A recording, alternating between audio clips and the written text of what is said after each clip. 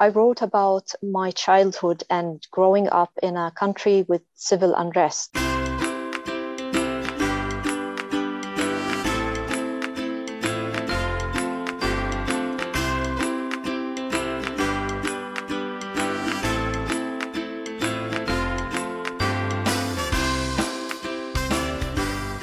Hello, and welcome to the $1 Million Speaker Podcast.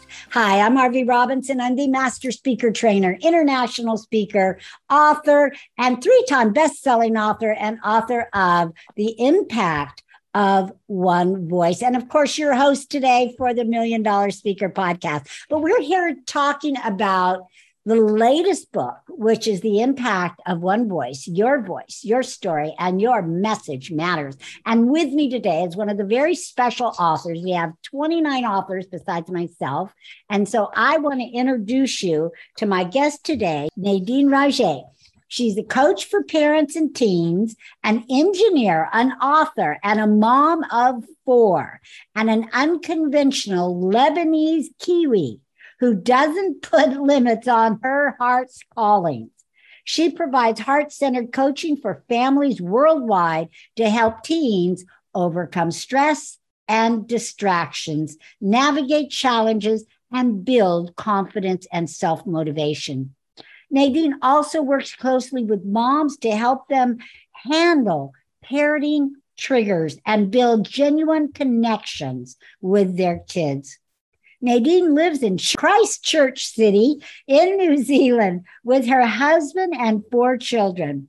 She is a chartered fire engineer with more than 15 years of experience. She also writes books for children and teens and is building an indie publishing house with a vision of bringing diverse and empowering stories to the world. Nadine is passionate about the power of youth, imagination, and big dreams. She believes that building a brighter future for the planet starts with empowering our young generations. She is here today to talk about her chapter, which is Impossible Dreams. So welcome, Nadine. Welcome. Hi. Here. Zooming all the way from New Zealand. I love it. Hi, RP. Yeah. All right, so let's talk about your chapter, Impossible Dreams. And I love how you begin it because you talk about immediately. I mean, this book is all about your voice, your story, your message matters. And yet the first sentence, you talked about how often kids and teens are told, and here's your words, tone down their dreams and get real, meaning take away their voice. So tell us a little bit about your chapter, how you got started, and your story. Yeah, I will start first of all by thanking you for giving me this opportunity to be with the Impact of One Voice. And it means so much to me to be able to share my story. I wrote about my childhood and growing up in a country with civil unrest. So I think everybody knows Lebanon has a very long history of civil wars and political conflicts.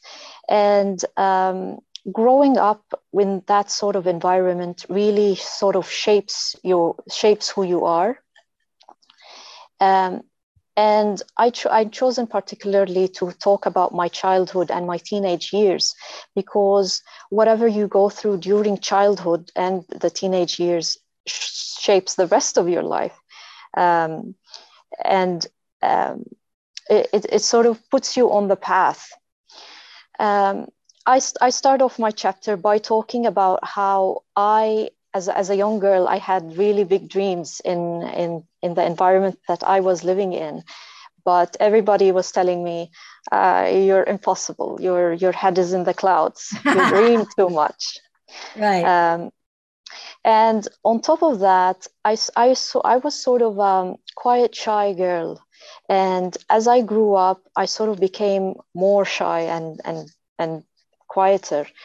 And like I was always given the message that sensitive, introverted people cannot survive in the world. Oh, no. Mm. And it sort of gave me a lot of internalization. Like I did lots of internalization when I was growing up, and I thought like something was wrong with me. I used to spend lots of time just in self-doubt and shame. And but in the end, though, I did have this big dream in my heart and a big desire to go travel and to live a happier life. And that desire was way bigger than the self-doubt. In my chapter, I talk about a few things that helped me get through this.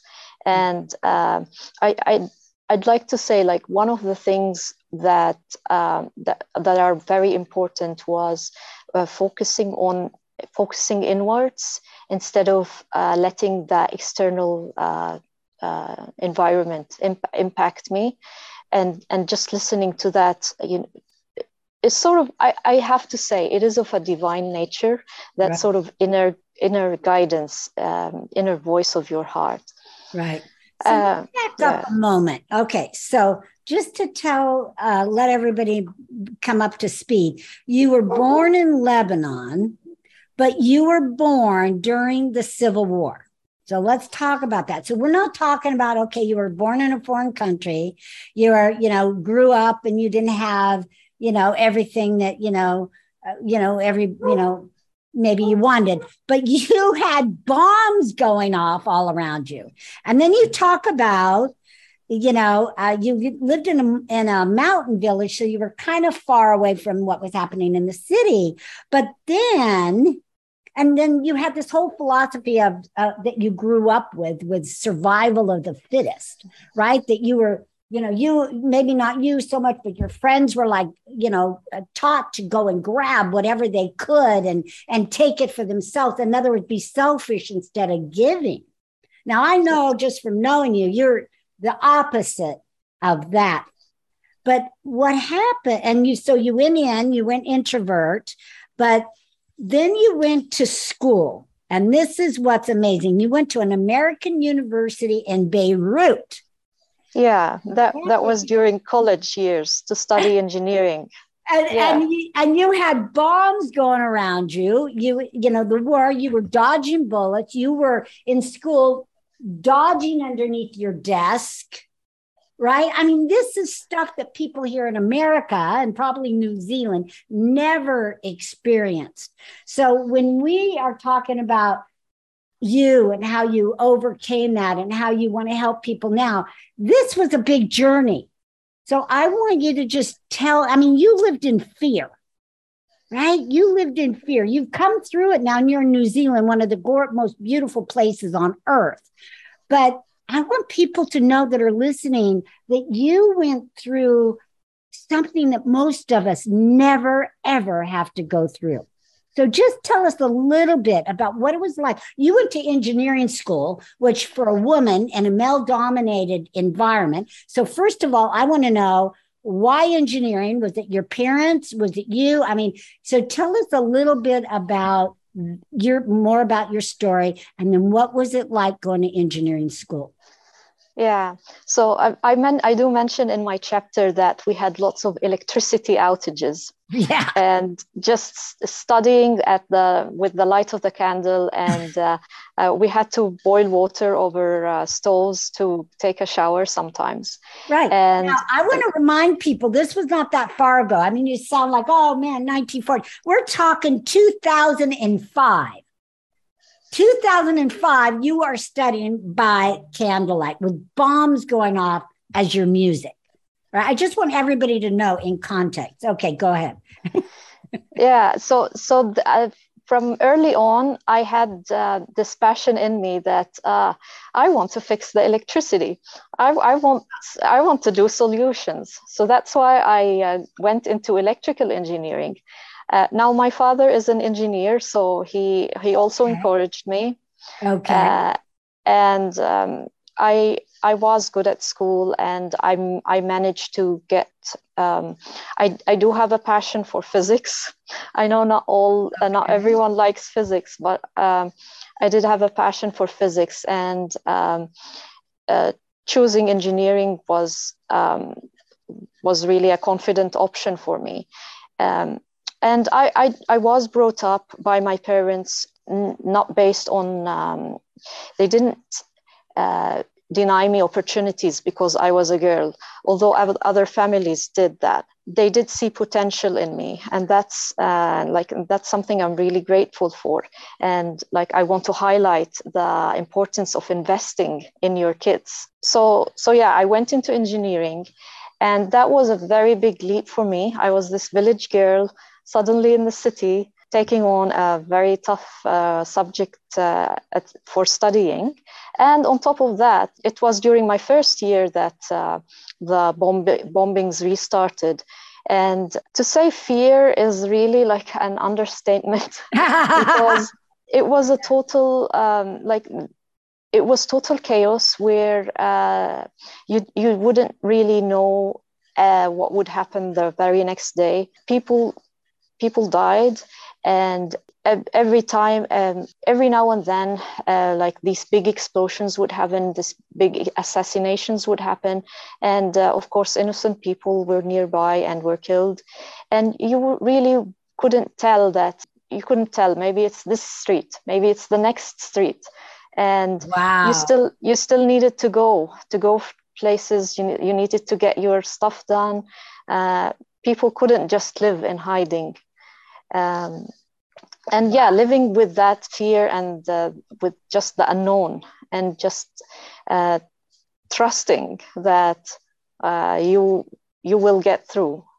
That is a big one. Yes. So most people don't go to college under those circumstances. So then in 2007, you said the war ended and you graduated, and you were only 22 years old. So you're still young, right?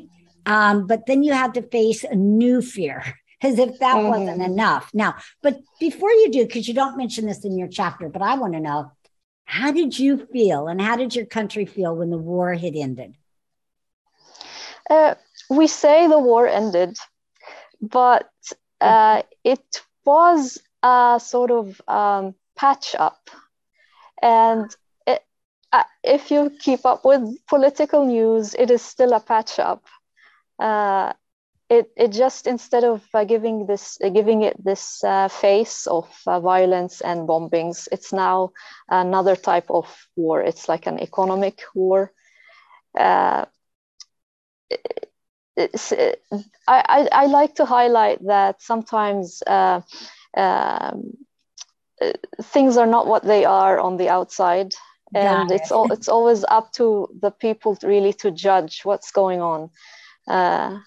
So maybe it didn't really end completely, but then by then you graduated, but then you had another opportunity. Now, you don't mention it. You say this is a story for another time, but somewhere in college, you got married, right? Yeah. You met your love that you're still married to, and you got married. So tell us a little bit about that. And then something happened. So tell us what happened. Yeah. So again, I believe in divine appointments and divine timings. And yeah, love came knocking on my door, and it was something I couldn't escape from. Yeah. I love it. And there was a time where, okay, I was ready to welcome a new soul into my life as well. We had a baby not long afterwards. And I think having kids is the biggest initiation any woman can have. It is an expansion, not only physically, but like at all levels. Emotionally, mentally, energetically. And I had to face a bigger fear at that stage where I had a newborn baby, but I also was given the opportunity to travel abroad and start a new job in the United Arab Emirates. That was then my dilemma. Like suddenly I had the chance to get my dreams come true to travel, but I had a very big commitment to my family and my newborn baby. So you had a husband and you had 4-month-old baby. You got this great opportunity for a dream job in another, is that another country or is it far away? Yes, it's in the Middle East, in the Gulf. In the Middle East, which was, many miles away. And you had a dilemma to whether to take this job or to stay home with your family. So what did you do and why? I took the job, and it was not easy. Like I say it now, and like sometimes I cry over it. And my son was just 4 months old. And again, I'm really grateful for my mother who took it, who decided to help me and took care of my baby for, I think it was 2.5 months that I stayed. Yeah. It was just a few months until I got myself sorted in the new country, and my husband also found a job there, and we sort of reunited. And then you moved the family. Okay, because you don't say that in your chapter. So I'm not. Was it 2 years? No, it was just a few months. He was a teenager. Okay, just a couple of months. Look, at every mother on the planet would say that's okay. All right, so good for you, and thank God you had a mother, that could step in and do that. I love it, and the support of your husband. But at the same time, I'm sure that was hard, the hardest decision you ever had to make. But okay, so how did you get to New Zealand? Because then you said 15 years later, you were blessed to move to New Zealand. So why New Zealand? And, how did that happen? And that's where you are now. And, just share a little bit of that journey with us. Yeah, so I built up my engineering career basically, and I worked in the Emirates for a few years, and then it was mostly again throughout my engineering career. By the way, my second 2 sons were born in the Emirates as well, and it was always a balance for me between balancing motherhood and balancing my career. Sure. And throughout my life, I decided, no, I will focus on my career as well as being a mother, and I will make things work.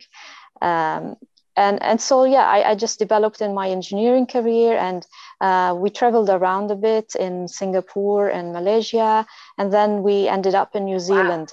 Wow. We had a vision of living in a beautiful country, in a safe environment, in a place where our kids can grow up happy and safe. Yeah.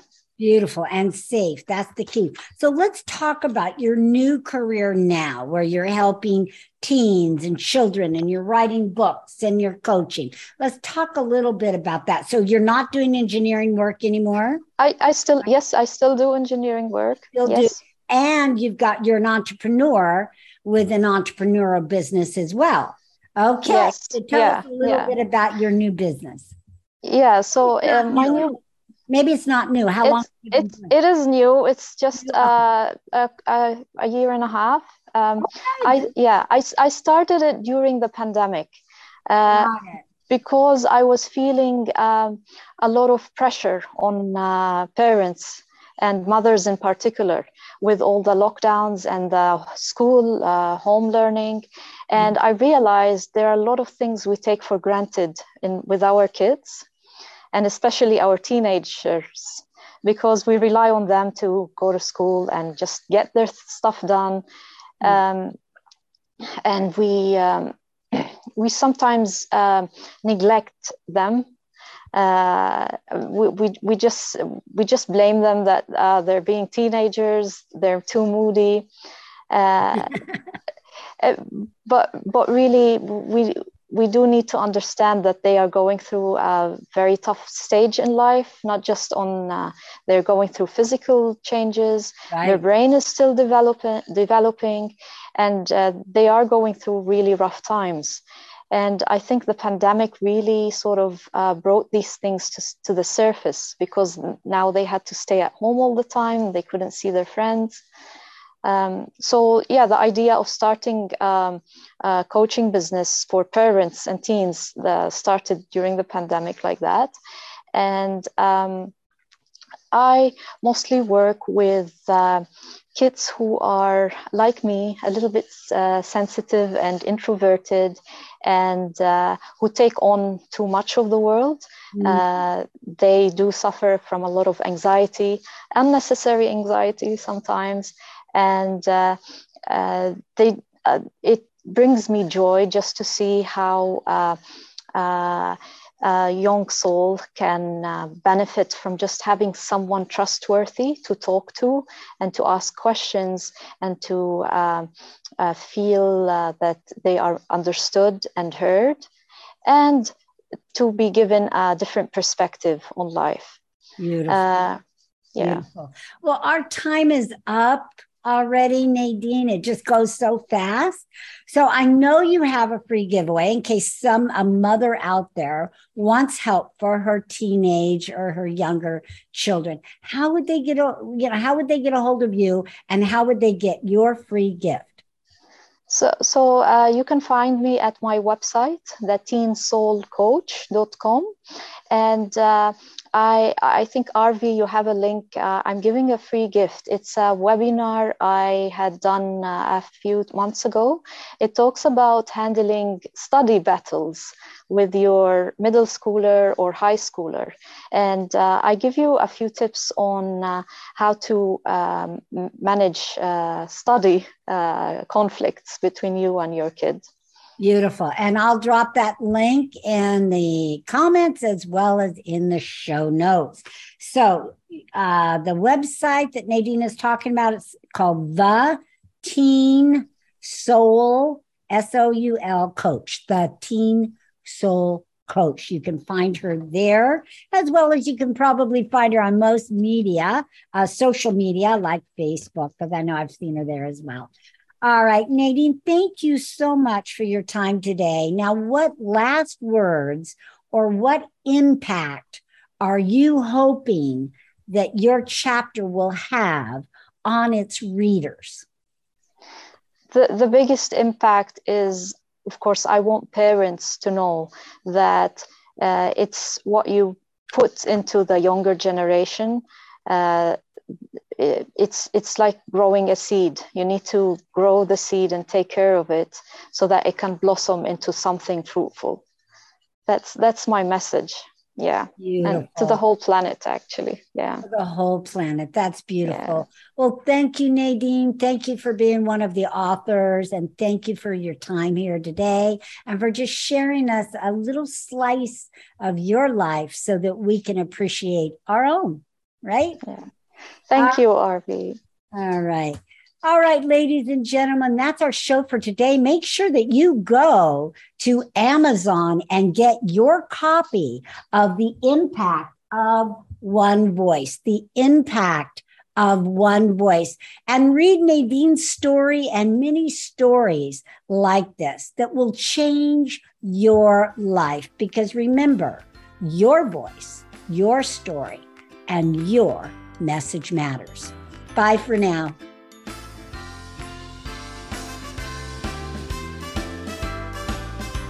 Thank you so much for listening to the $1 Million Speaker Podcast. Please hop on over to iTunes and leave us a review, and feel free to share our channel with your friends and family. Also, you can find us on YouTube, Facebook, LinkedIn. We would love to hear from you. And remember, you are one step closer to becoming a $1 million speaker.